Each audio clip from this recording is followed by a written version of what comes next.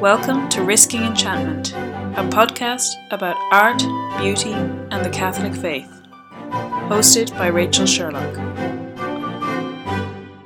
Hello and welcome to Risking Enchantment. For this week's episode, you've got myself, Rachel Sherlock, and I'm delighted to be joined across the ocean by Robin Conroy. Hello there, delightful to be back as well.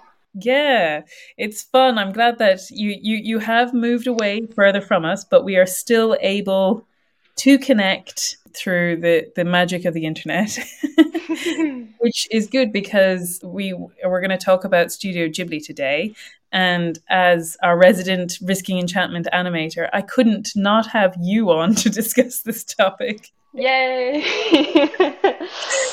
But very quickly before we dive into it, I just wanted to say thanks again for your patience, everyone. I was a little late posting this episode, and in the meantime, I had to repost an old episode, which just had a technical difficulty with it.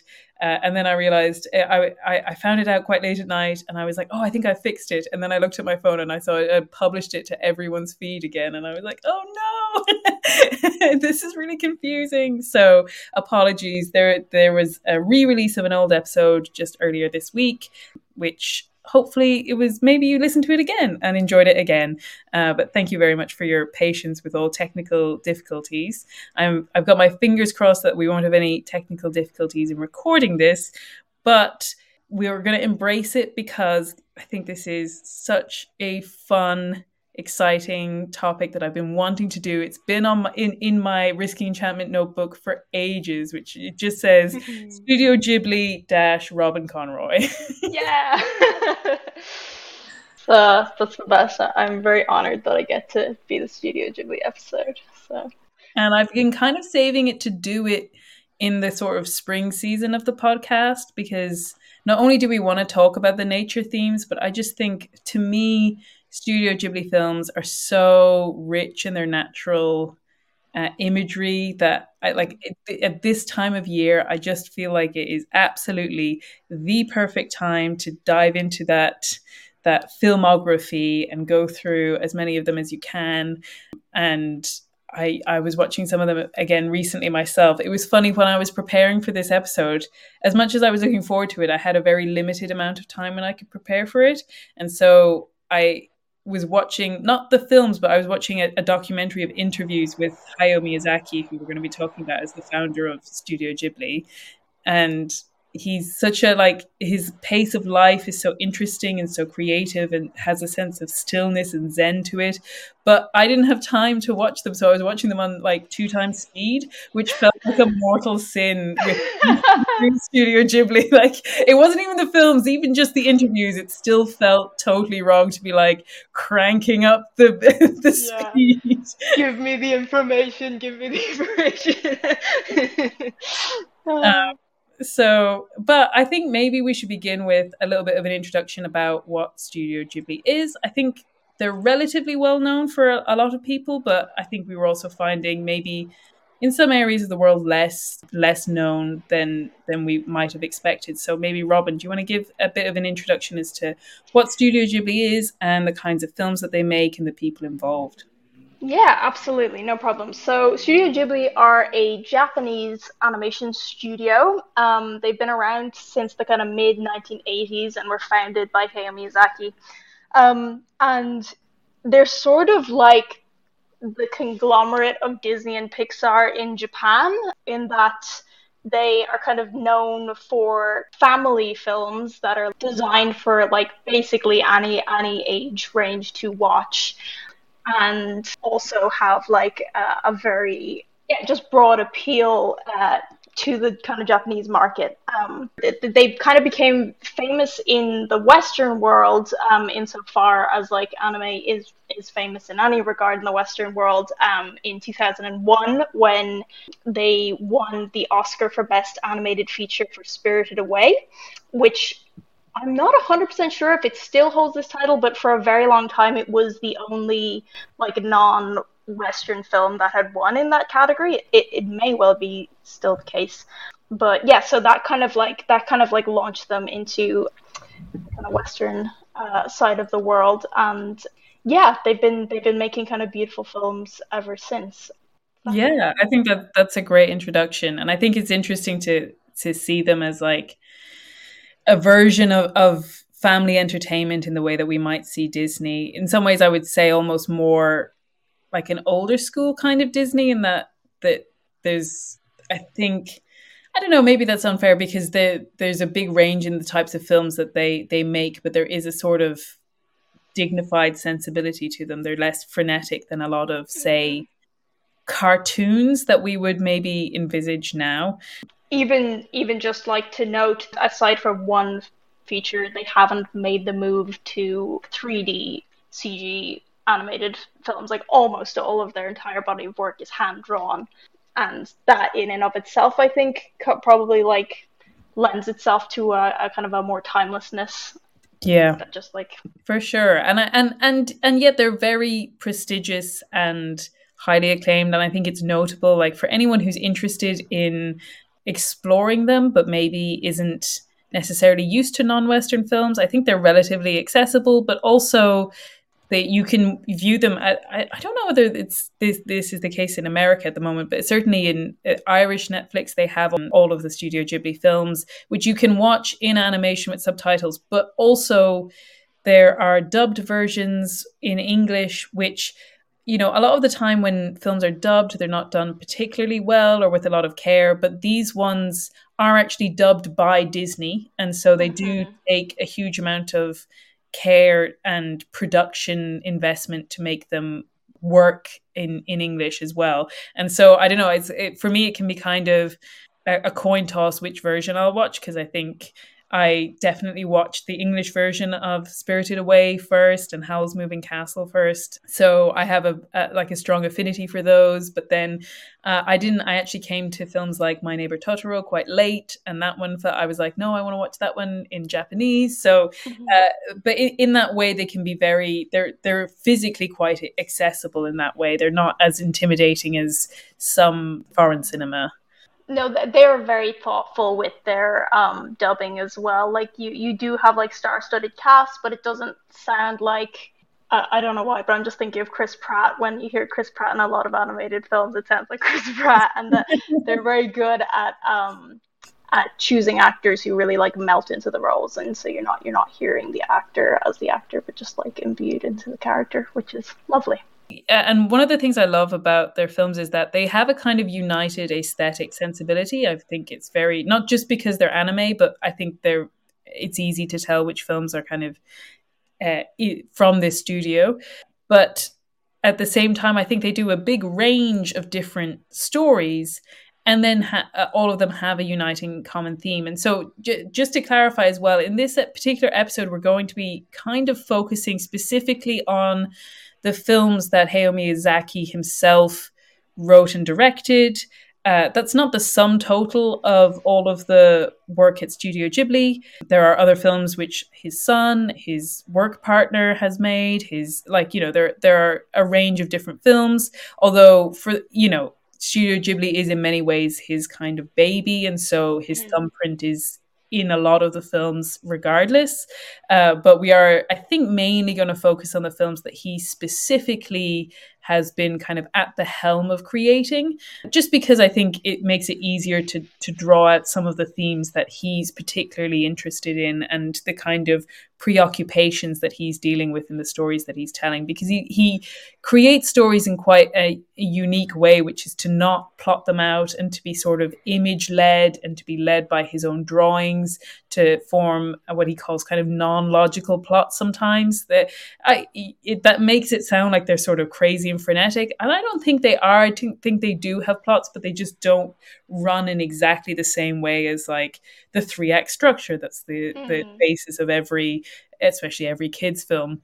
But I have a quote here from it's from, I think it's Stephen Gray Danis's kind of introduction to Studio Ghibli. I think we referenced Stephen Gray Danis quite a bit. He does a lot of Catholic film reviewing, but he says about Hayao Miyazaki's films, though his films range quite a bit in setting, tone, approach, and target audience, from alternative futures or pasts to dreamlike or nightmarish departures from the world as we know it, from sweet family films to chilly, even violent mythic sagas.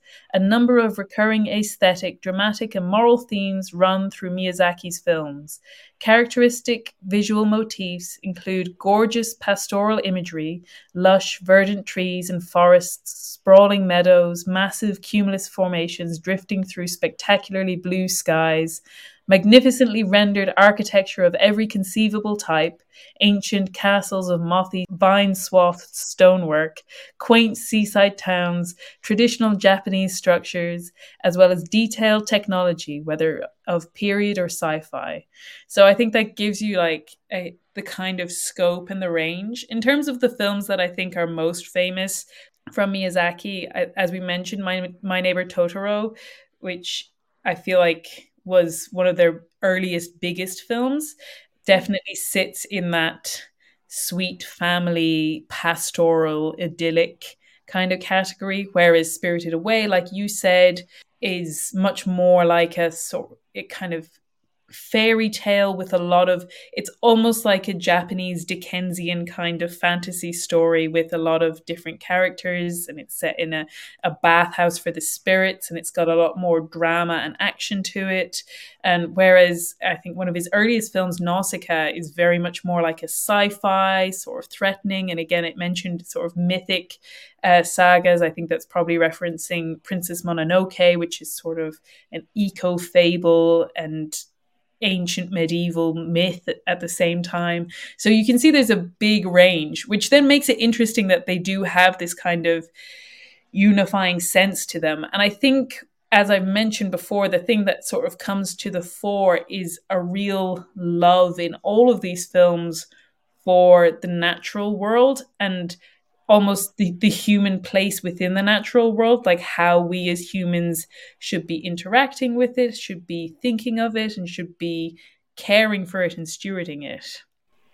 Yeah, absolutely. Um, I think I was reading an article that said that like if you could like use one word to sum up an experience of like watching a Miyazaki film, it's like wonder, and I feel that like really resonates with me as a viewer that he's really there's something almost like childlike in the attention to the like details of the world that you kind of inhabit, whether it is, you know, a sort of a semi-dystopian past mystical world with fables and creatures, or if it's just like children running through a forest in a rice pat or like a rice paddy.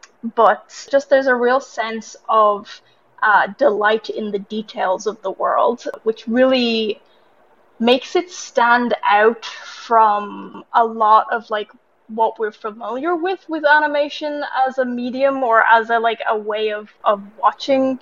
There's like a lot of like frenetic pacing that we see in a lot of animation today, and it's very refreshing to see Miyazaki's just delight in like the little things, in the small details, whether it's in My Neighbor Totoro, like May, the 2-year-old girl, is exploring a new house that they've purchased, but it's not really a new house. It's quite an old house that they've gotten a good deal on, and you're just getting to see her explore all the nooks and crannies, the dusty parts of corners of abandoned rooms, or playing in the grass, and it's he takes the time just to like sit with her and experience the world through the eyes of a 2-year-old little girl, with that sense of like wonder and delight in creation that's just really delightful to accompany, you know. Yeah, I think that's so key because I feel like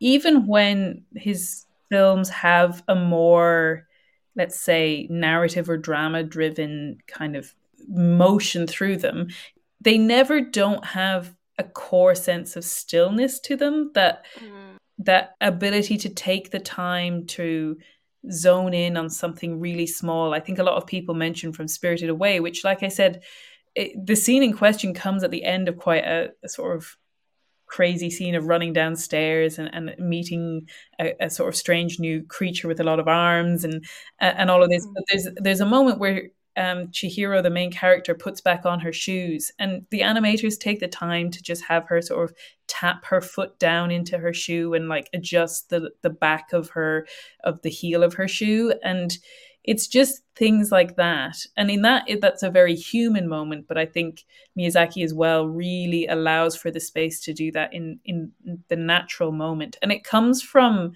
it's when you watch interviews with Miyazaki, it so clearly comes from his own sense of observation of the world. I mean, it's not Mm. really surprising that someone who's clearly a genius at animating would be so good at observing the world. But at the same time, it is kind of unique to him and his style. And you know, in some of the clips that I was watching, he was sort of reprimanding some of his workers for not actually basing their animations on reality. He was getting them to draw essentially a baby. I think it might have been a baby fish or a baby insect, but it was a baby nonetheless. And he said, "Oh, babies don't move their heads that assertively.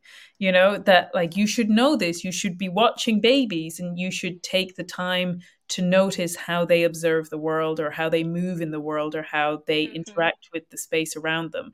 And he's just like that for everything. That like he's just. I think you mentioned him like looking super closely at the leaves on a plant as he's drawing it to really get to the heart of what is the essence of this plant. And I think that's one of the beautiful things that we can take from these films, which is that it really highlights to me how much of creation is a gift, and how and we're going to get on to how Miyazaki's coming from it from a particularly Japanese cultural perspective and not necessarily a Christian one. And so his perspective on this is slightly different. But from a Catholic and a Christian point of view, we do very much understand and know that Christ came for us as humankind, that we are peculiar in all of creation for this, and we are special. But at the same time, I think it's wrong to think of it like, oh, we're the only special thing in creation, which is otherwise just existing so that we can be special in it, but rather that God is the creator of everything. And while we may be the kind of crowning glory at the end of it, that doesn't mean that he doesn't delight and take joy in all of creation. Yeah, absolutely. And I think that's really like key to like I guess Miyazaki's vision of the good that is in nature is that it actually draws us out of ourselves and our a sort of like a shielded, protected kind of um, blinkered vision of reality that to be spending time in nature kind of like naturally kind of connects you with something outside of yourself. He has a quote here uh, talking about Chihiro from Spirited Away, and when he was making Spirited Away, he'd made a couple of films at that point. He'd made My Neighbor Totoro, he'd made Kiki's Delivery Service, and both of these films had sort of Kiki has like a coming of age kind of story about a 13-year-old, and Totoro is about much younger girls who are kind of like 2 to 5. And he was like, I haven't done a 10-year-old yet, and so he wanted to tell a story about a 10-year-old, and so he was reading a lot of like books geared towards 10-year-old girls at the time, and they were all just about like silly kind of romance type stories. And he basically thought like, I want to tell a story about a real girl that will like speak to the hearts of real 10-year-old girls. And just as a side note, it's actually one of the things that's very notable about his films in general is that he does highlight female stories a lot of the time. He just finds it more interesting personally to like have women as like the protagonists of his stories, and that's just like a nice kind of aside that it is an interesting lens that he often chooses young women to kind of like be the central characters of his stories. I think the thing that I also love specifically about that is that, as we've mentioned, it comes from a place of attentiveness and observation, that like it's not just a question of taking a moral stance of saying, well, I'm going to tell stories about women, but then not. I often feel like sometimes that when I see that, the result is stories where it just feels like that this was the only criteria, and that it's not integrated into the story. Whereas these Miyazaki films, their female protagonists, they are genuine stories about them, that he is actually Mm-hmm. trying to delve into like a girl's perspective, and also her humanity, her virtues, all of the amazing things about this particular character. Yeah. And so, yeah, I think it's a beautiful aspect to it, and yet it doesn't. It also isn't necessarily in the same way that we might look at something now and say, well, we need more female protagonists, regardless of quality. Exactly, yeah, and like I think that it's very clear that despite the kind of fantastical natures of the worlds that a lot of these characters inhabit, that he's really trying to portray people who feel real, who feel normal. Like when he wanted to create Chihiro for Spirited Away, he wanted to make a real little girl who had like real flaws and I remember there's a quote he says to, again, one of his colleagues, where he said, you shouldn't be animating characters, you're animating people, and that a crowd is just a group of people. mm-hmm. Absolutely. Yeah, somebody said to me recently that like if you want to build community with your goal, you're gonna likely kill community. But if you want to love people, then you have an actual opportunity to really build community. And yeah, that feels like Yeah. true to this way of looking at people in film as well. But anyway, so this quote basically says today's children feel shielded, protected, and distanced from reality, to the point where they only have a vague sense of what it means to be alive, where their only solution is to inflate their otherwise weak sense of self. And Chihiro's skinny limbs and her deliberately miffed and apathetic expressions are a symbol of this. But as reality sets in and she directly confronts danger from which she cannot easily extricate herself, she demonstrates an adaptability and toughness that even she had not been aware of. She realizes that she has a life force in her that makes her capable of bold decisions and action. And I think the way that he creates animated and dynamic characters is also echoed in the way that he creates animated and dynamic landscapes and worlds that we inhabit. And that sense that there's a connectedness there, that creation is beautiful and good, and that we see a mirror of our own beautiful goodness when we see the goodness of creation. Hildegard von Bingen has a really cool concept, and if people don't know, Hildegard von Bingen is a Benedictine abbess from the 11th century, and she's a doctor of the church and a polymath and just general like awesome lady. But she has this idea of veritudis. I'm probably mispronouncing that, or veritudis. It's a Latin word that basically means like greenness or lushness. And she has this concept that sort of like greenness and vitality that we see present in the natural world is also present in the human soul.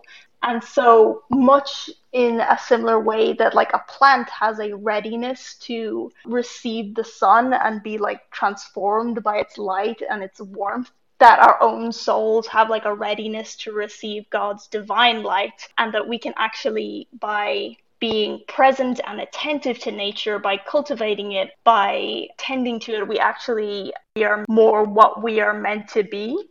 Yeah, I think that Miyazaki really like captures that in the ways that he both portrays people and the environments. Yeah, absolutely. And I think maybe that's a great starting off point, because I think we should explore some of what Miyazaki thinks and is portraying about the environment. And as I've already mentioned, it's not strictly from a Christian perspective, but I think that what you've just said there really sets up how it does all come back to it. And that we have some further examples as well that we're going to come back to. But yeah, I think that's a wonderful frame for remembering that there is this deep interconnectedness, that we are part of creation, and that so when we rejoice in our own creation, we can rejoice in the creation around us as well. And Mm-hmm. yeah, and I think it's really interesting. So I feel like if you were taking a sort of straw man stand against Miyazaki and say, this isn't a Christian thing, you might come from it from two perspectives. The first is that he, while not I don't haven't come across much information that suggests that he's very strictly religious. He does have an integrated sense of what is in the Shinto uh, religious perspective of the Japanese culture, which is this idea of the world having spirits in multiple different places, and these spirits can be worshipped, they can have shrines to them, they can give good luck. I certainly wouldn't claim to be an expert in it, but it does feel like in a lot of ways it's relatively unstructured, but at the same time, it is real to people as well. It's not just like a vague sense in which, like a past superstition. That there is still a kind of vitality to this belief that you should pay some kind of homage or acknowledgement to the spirits that might be the spirits that are in your house or of the particular tree or in a particular location or stones or things like that. And of course, from a Christian point of view, we don't believe that. But there is a sense in which I feel like when I'm watching it, that it not that it is true, but that it is actually getting at a truth that is relatively close to what God might wish for us to understand about his creation, which is that we underestimate how much of his spirit and his goodness is flowing through the gift of creation, and Mm-hmm. that we can enter into a sort of more mythological perspective or more spiritual perspective of the world. And that doesn't mean becoming pantheist. It doesn't mean worshipping creation itself. That is the difference. It is not God itself, but that we can find a greater sense of the wonder of God's creative power and force and love by observing nature in that way. Yeah, absolutely.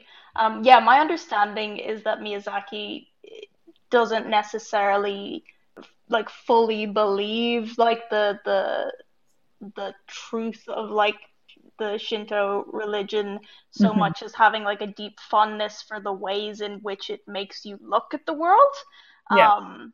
I think he said something along the lines that he likes the idea that we should all treasure everything because there may be something within that, and that there's a kind of life that like is imbued within everything. And yeah, I think you like hit the nail on the head that it's that whilst we don't believe that like there are specific spirits that like inhabit particular parts of the natural world, that doesn't mean that we can't have a like an enchanted sense of just how like delightful and miraculous creation is as it currently stands, Yeah. Yeah, without adornment, that the enchantment is almost like present in its very existence. absolutely. And that there is a sense in which we can, I don't know, enter into it more earnestly. I have a quote here, but this quote says, by stressing the intrinsic value of all things and harmony amongst them, Miyazaki is saying, and Christians, especially the Lewises and Tolkiens of the world, will largely agree that first people need to re mythologize the world. For instance, we need to remember that trees grow because of spiritual causes. For Miyazaki, Totoro's Shinto Norito, or prayer, helps the acorn to sprout, and for Christians, the Word of God causes all nature not only to be, but continue to be. Second, by remythologizing the world, we will then be in a better position to see the value of all things, which will in turn prevent us as consumers from buying products that are the result of injustice. We will not be like Chihiro's parents in Spirited Away, who consume the food of the gods, which is a metaphor for abusing the natural world, and are turned into pigs. And finally, by refusing to be shallow consumers, we will put a stop to the corrupt industry and the abuse of technology. If we can do all these things, we might conclude, as Ashitaka does at the end of Princess Mononoke, this time we'll build a better town. That is to say, a town, a product of technology, but not built on injustice and dissonance. And I think that's beautiful. And I think one of the things that's really interesting is the way in which that shows the two sides of the same coin that I think is expressed in Miyazaki, which is that he does call his viewers to take more action about the environment and to be better stewards of it. But he has a very interesting and somewhat enigmatic view of technology, because he admits that he loves it, and he does. His father actually was a manufacturer for parts for aeroplanes during the war, and again he has quite conflicted feelings about that. He is appalled by the war. He's appalled that his family made money off the war, and yet he loves planes. And it does come down to, he just says, "Oh, they're just amazing. Like, I love them," you know. Yeah, yeah. I And don't think there is a film that doesn't involve flying in no, it. and and he also recognizes animation as part of technology. And I think he has an interesting quote, which is, "You know, people who designed airplanes and machines, no matter how much they believe what they do is good, the winds of time eventually turn them into tools of industrial civilization. It is never unscathed. They are cursed dreams." Animation too. Yeah.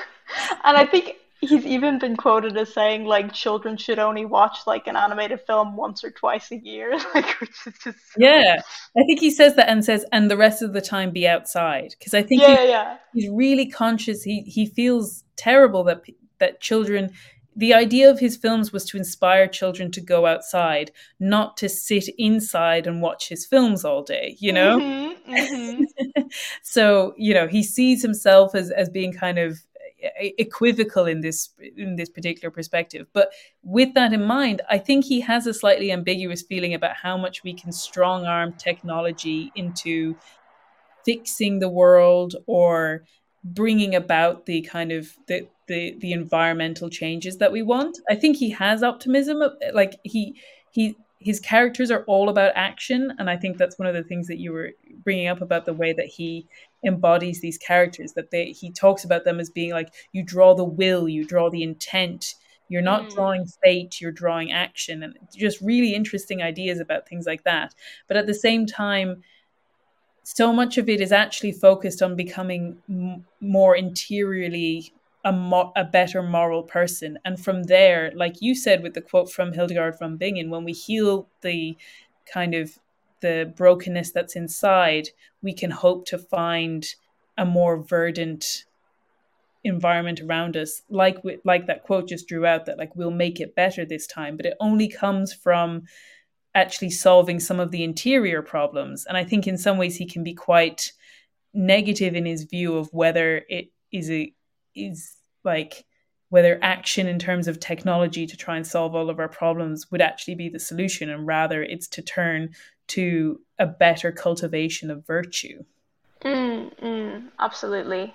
Yeah, and also just even the intentionality that he's not coming from a Christian perspective, so he doesn't have like the viewpoint that we would have of being like stewards of nature and kind Mhm. of distinct in our role in that way, but he's not really an environmentalist in a sort of a strong sort of a we got to do these things because it's the right thing to do, and he his he's not so much an environmentalist as just that he like loves nature, and um a lot of his like desire to to affect change in our environment and to like protect the natural world is because it's like wonderful for us to be observers of it.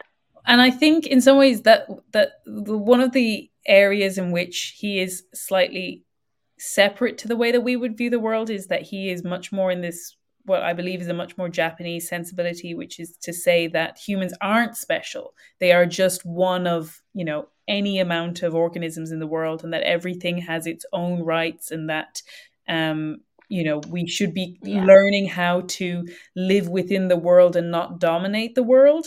And I think that's really interesting because, again, like I said, that is strictly not what a Catholic believes. That is Mm-hmm. not a Christian way of understanding the world. We do actually, like I said, Christ came to came in the form of a man to save us, and so we have a particular distinction within creation, and so that is separate to us, and in some ways can lend a slightly, there can be shades of the films in which it does feel like a sense of nihilism about humanity, because like I'm thinking of Nausicaa, and he sort of makes the case for these. He has this real bugbear about not overly anthropomorphizing creatures, that like the kind of Disneyification with big eyes and like a very human face on a bunny rabbit or whatever it is, because he says that makes it too easy. It's almost like cheating. Like, of course you care about the bunny that looks like a baby.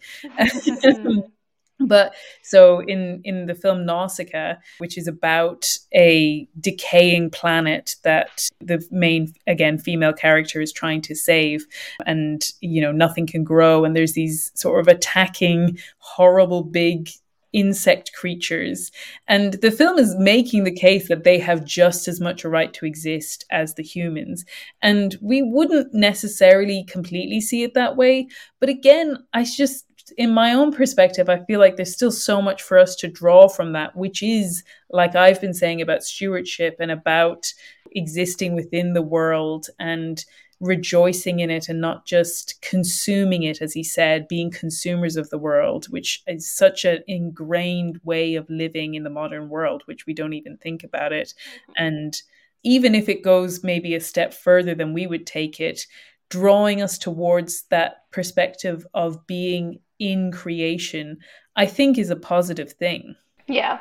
And I just want to point out that I think he actually does he makes a very good case for why the Ohm, which are these big bug creatures in Nausicaa, actually like are worthy of like Yeah. being like protected and cared for as well. And like we said, they probably they don't have the same like value as human beings do, but there's a sense in which that there is just a goodness in them that is not immediately apparent, but when Nausicaa like takes the time to be with them and to observe them, that she actually sees that they are much more than what they like externally appear to be. Mm. That's something that I think is applicable in many many respects. Yeah, absolutely. And it just shows that it's so much more nuanced. And I think that's what the Studio Ghibli films are actually really good at doing, is conveying a sense of nuance even to children.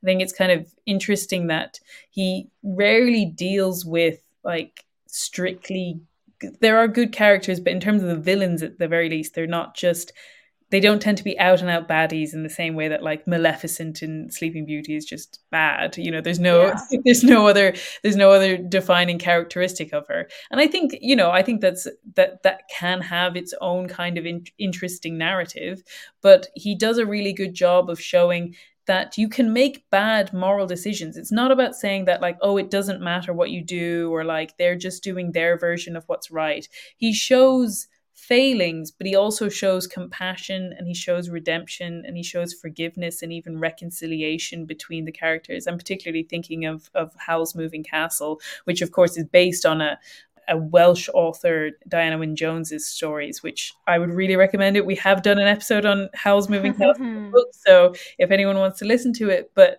that sense of being able to embrace the kind of nuances, and I think that also extends to the way that he views his, that like as you said, he doesn't really view himself as an environmentalist, but the way that he views his interactions with the environmental world, because he doesn't demonize humans for being alive either. As much as we're saying he is trying to assert the rights of other creatures and other beings within creation, he is so strong on the sense that life is good, and he's actually very pro people having families, people having kids, and that people who live in cities have a right to exist, and that life itself is good, and that's a theme that comes up again, that living is good, life is good.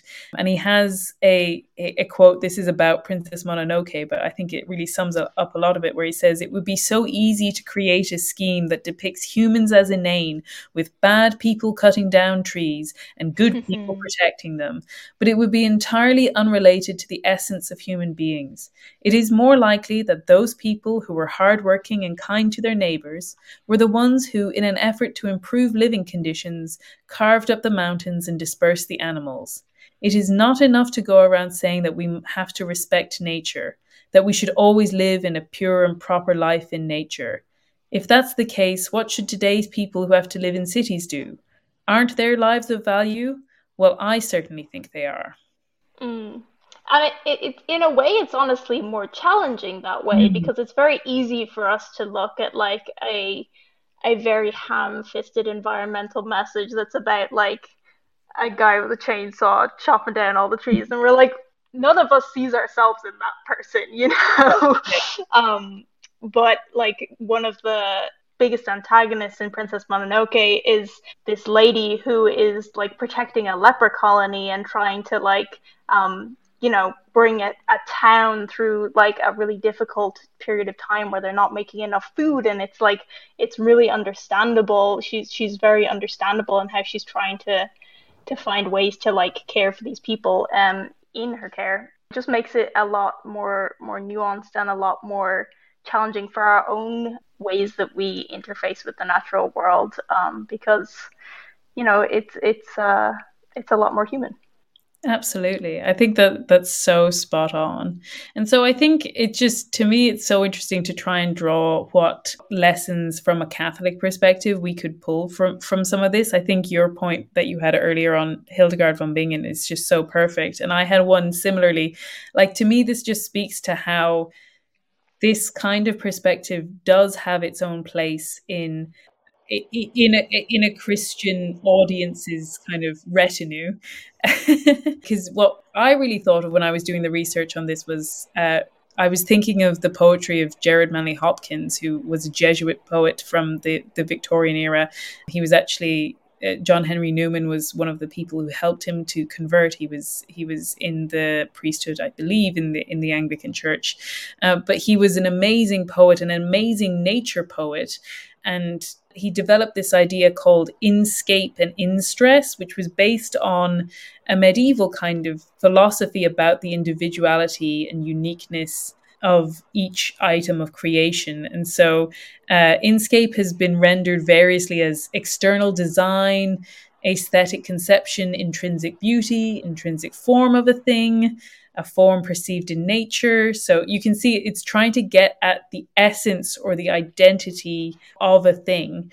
And that, Hopkins felt that the everything in the universe was characterized by this inscape, and that when he was writing his poetry, he was trying to craft or express this individual identity.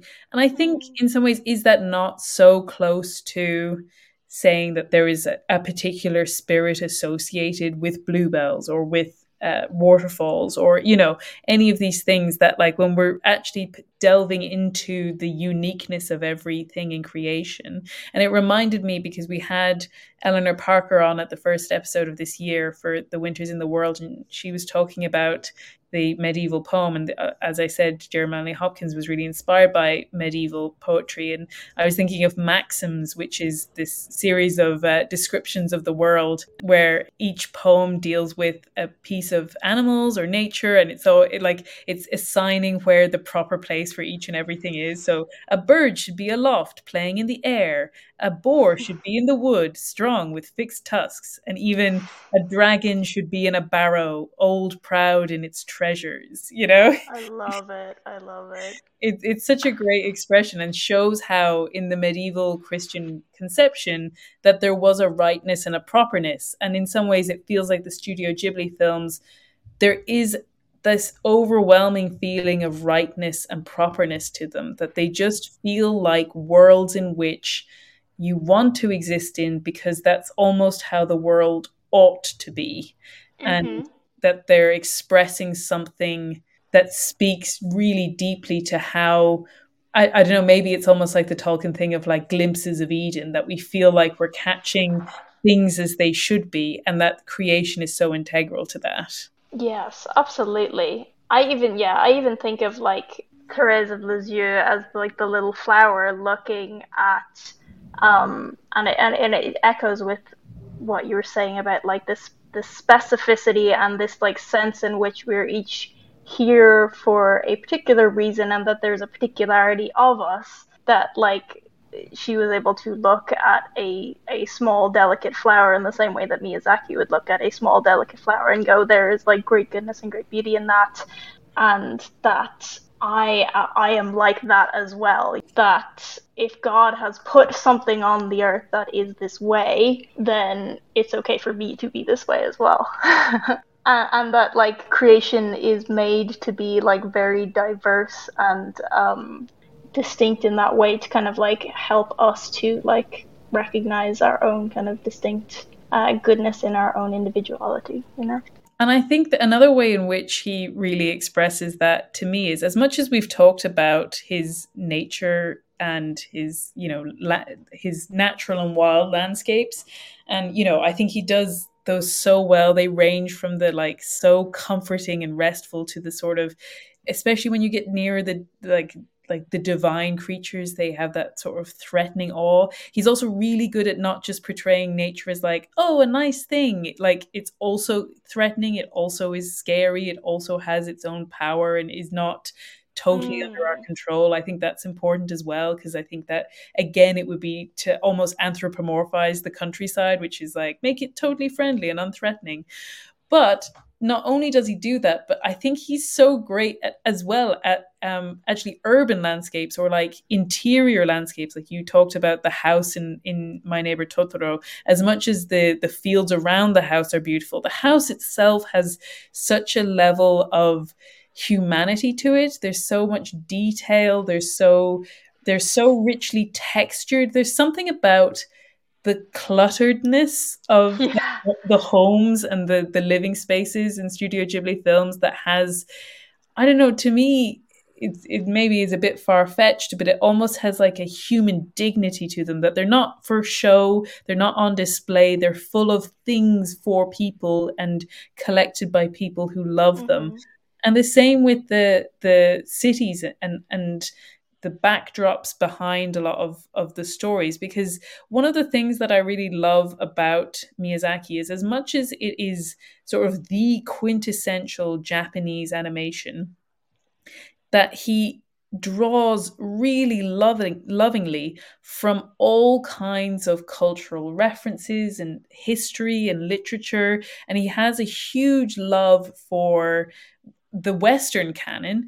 And certainly I believe the kind of the sort of the stock answer is that he began making more Western based stories and then became disillusioned after the fall of the Soviet Empire with the West, and started reinvesting in some of the ideas around his own country and expressing them. But in some ways, I feel like that's too simplistic. I do think there was always a Japanese love in his films, and at the same time I don't think he's totally dropped the Western element now that he's done more sort of Japanese based stories as well. But to me it just goes to show how in some ways it is almost like the sum total of what I would love to achieve with this podcast, which is to show that like all of the great bank of creative expression and all of the amazing things that the human civilization and the human mind has done over all of these centuries is at our disposal. And when we're able to really invest in them, it doesn't dissipate us to make us more like everything else. It actually allows us to express ourselves in our own particularity even closer. And Mm. I was thinking of that in Spirited Away, because it's this super Japanese bathhouse. Like it just couldn't be more distinctly Japanese, and yet he has Yubaba, who's the sort of the witch who runs it, and is sort of a sinister character. I don't think she's necessarily strictly evil, but she's sort of an interestingly, her motivations are not necessarily in your favor. But Mm-hmm. she's in this super pseudo Western style, like space, and and and then the next film he makes is Howl's Moving Castle, which, like I said, is a Welsh fairy tale. And he just, looking at the interviews with him, he's constantly referencing all kinds of art culture. Mm. Like there was someone who was asking him, he drew a little picture from his film Ponyo, which he then said was like essentially the basis of the rest of the story. Like he had done drawings before that, but once he did this drawing, this was kind of the foundational moment. And it's just this little figure standing on top of like essentially a sea of fish, like it's all writhing fish. Mm. And so someone asked him, "So what inspired that?" And he goes, "Oh, the Ride of the Valkyries." You know, Oh. um, and so he's drawing on Wagner while making this incredibly Japanese story, and I just think that Mhm. it's so reassuring. And I've got a quote here where he says, "I created a world where Yubaba lives in a pseudo Western style to make it seem as if it were something that has been seen somewhere else, and to make it uncertain whether it is a dream or reality. Also, Japanese traditional design is a rich source for imagination. We are often not aware of the richness and uniqueness of our cultural heritage, from stories, traditions, rites, designs, and tales of the gods. Surrounded by high technology and flimsy devices, children are more and more losing their roots. We must inform them of the richness of our traditions. I think the world of film can have a striking influence by fulfilling the traditional functions as a piece of vividly colored mosaic to a story which can be applied today. That means at the same time we can gain a new understanding of what it means to be residents of this island colony." Hmm. What a great way to kind of round out what we were thinking on this. Yeah, he's and there's just such a beauty to the the people that he shows as well. Like even when you were talking about Hell's Moving Castle, that sense of like you're talking about children having a sense of a rootedness in their history, and he has like Hell's Moving Castle. The protagonist is an old lady for most of the film, and like I think that's something really wonderful as well. Yeah, that like age isn't something to be afraid of, and that there's goodness. And as we mentioned before, he has this real sense of will and action. And I think in a very kind of blunt way, but it's funny how quickly you can overlook it, that like the word animator is to give life. That in some ways it's such a direct subcreation in that way, that you're actually trying to Mm-hmm. breathe life into 2D drawings. That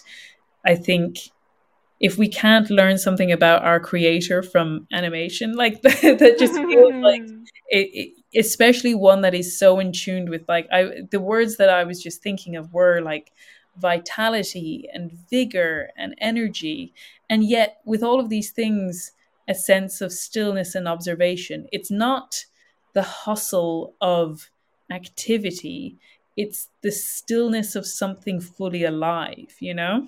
Mm-hmm. Absolutely. Yeah, there truly is something very beautiful in our capacity to like sub-create and to find beauty in the observation of reality and in the kind of the creating born out of viewing a created world, you know? Mm.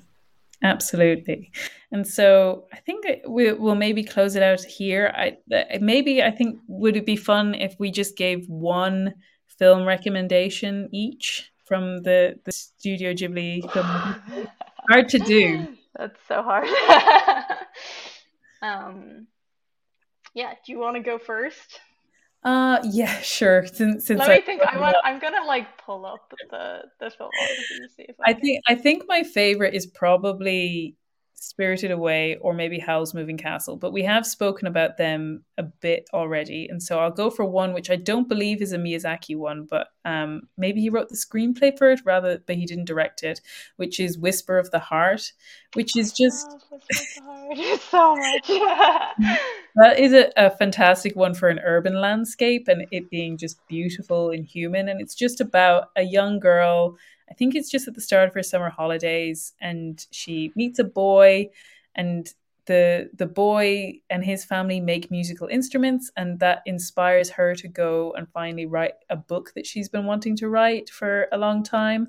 And again, it's just like a very simple, quiet story. It's not necessarily high drama, but it is full of moments of humanity and kindness and all of these great virtues that in some ways feel like they can get overlooked in a lot of narratives, which is just a gentleness and a kindness. And, that's in his female characters, but it's in his male characters as well. That, Mm, these sensibilities do actually win out, and that it is a good thing to cultivate them. yeah, absolutely. Um, Yeah, I mean, if you're coming to this fresh, I do think that like Rachel said, that like Howl's Moving Castle or Spirited Away are good jumping off points. Um, I I love Princess Mononoke. I think that's probably up there with one of my personal favorites. It's kind of the closest he gets to sort of a Lord of the Rings style epic. Um, that it's not quite to the same scale, but it's perhaps got the most interesting and kind of challenging take on the sort of environmental message and how that relates to like the dignity of the human person and the dignity of the natural world and how those things kind of interact with each other. And it also just looks so good. Oh, there's so many. Yeah, The red turtle is also amazing, and that's like a much lesser known one. I'm just like saying a bunch of them now. yeah. If you want like pure nature, the red turtle, that one was made in collaboration with a French studio, and honestly inspired my short film quite a lot in the ways that they depict the natural world. So um, that one's almost entirely silent. I don't think there's actually any words in it. Mm. So it's a very meditative experience. So yeah, Red Turtle if you want something that's like fully into that, like just basking in the natural world, and then um, Princess Mononoke if you want something that's gonna like really challenge you and make you think. Awesome.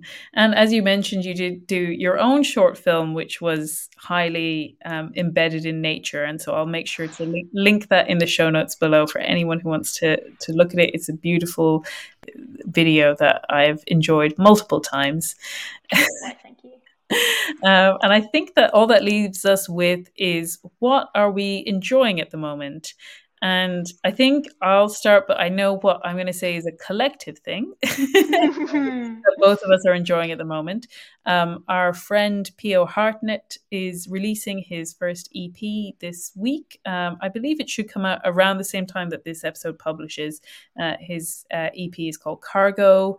I know it will be on Spotify. I presume it will be in a lot of other spaces. And, as much as we've mentioned he is a friend of ours, I am honestly just a fan of his music. It's really great. I'm so excited. 100%.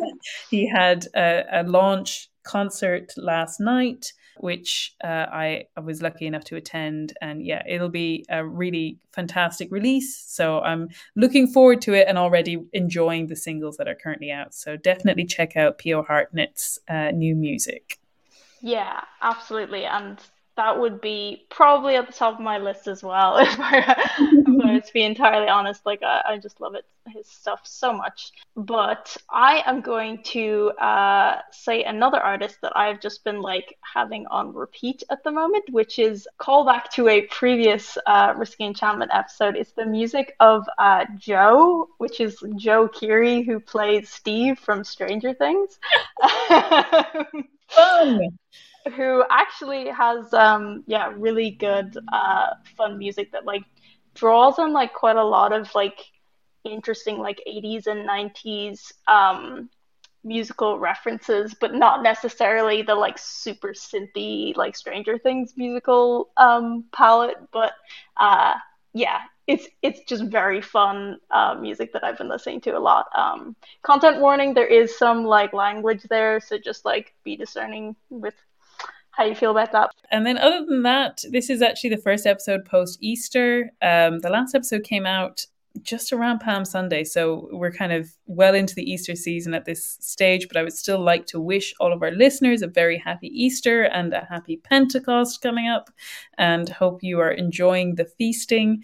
And thanks very much, as I said, for bearing with me with the few little technical hitches and delays and things like that.